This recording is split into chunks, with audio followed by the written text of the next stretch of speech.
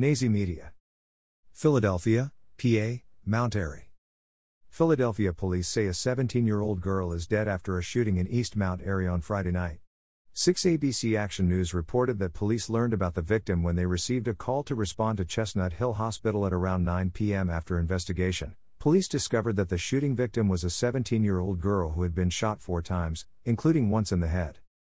Photo via 6 ABC Action News. The girl was pronounced dead a short time later. Police learned that the girl's shooting happened on the 6600 block of Ross Street. The victim was allegedly sitting in the passenger's seat of a white Toyota, with 3 other occupants in the car.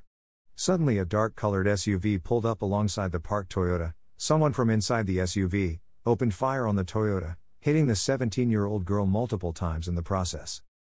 Police believe the teen was caught in the crossfire, and not the intended target inside of the Toyota. No arrests have been made so far, but police say they believe the incident may have been captured on surveillance video from a neighbor's house or local business. Nazi Media.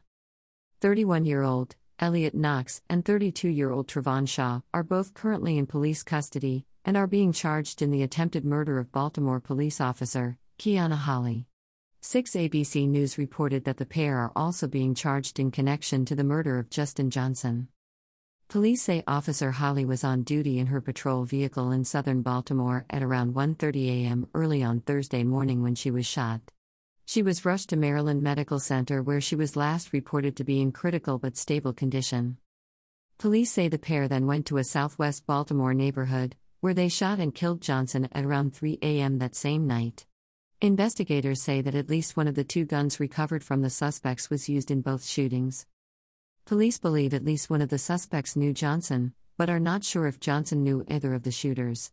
Police also say they don't believe Officer Holly's shooting was random. Police said they were investigating to find out if either of the 2 men had previous contact with Officer Holly.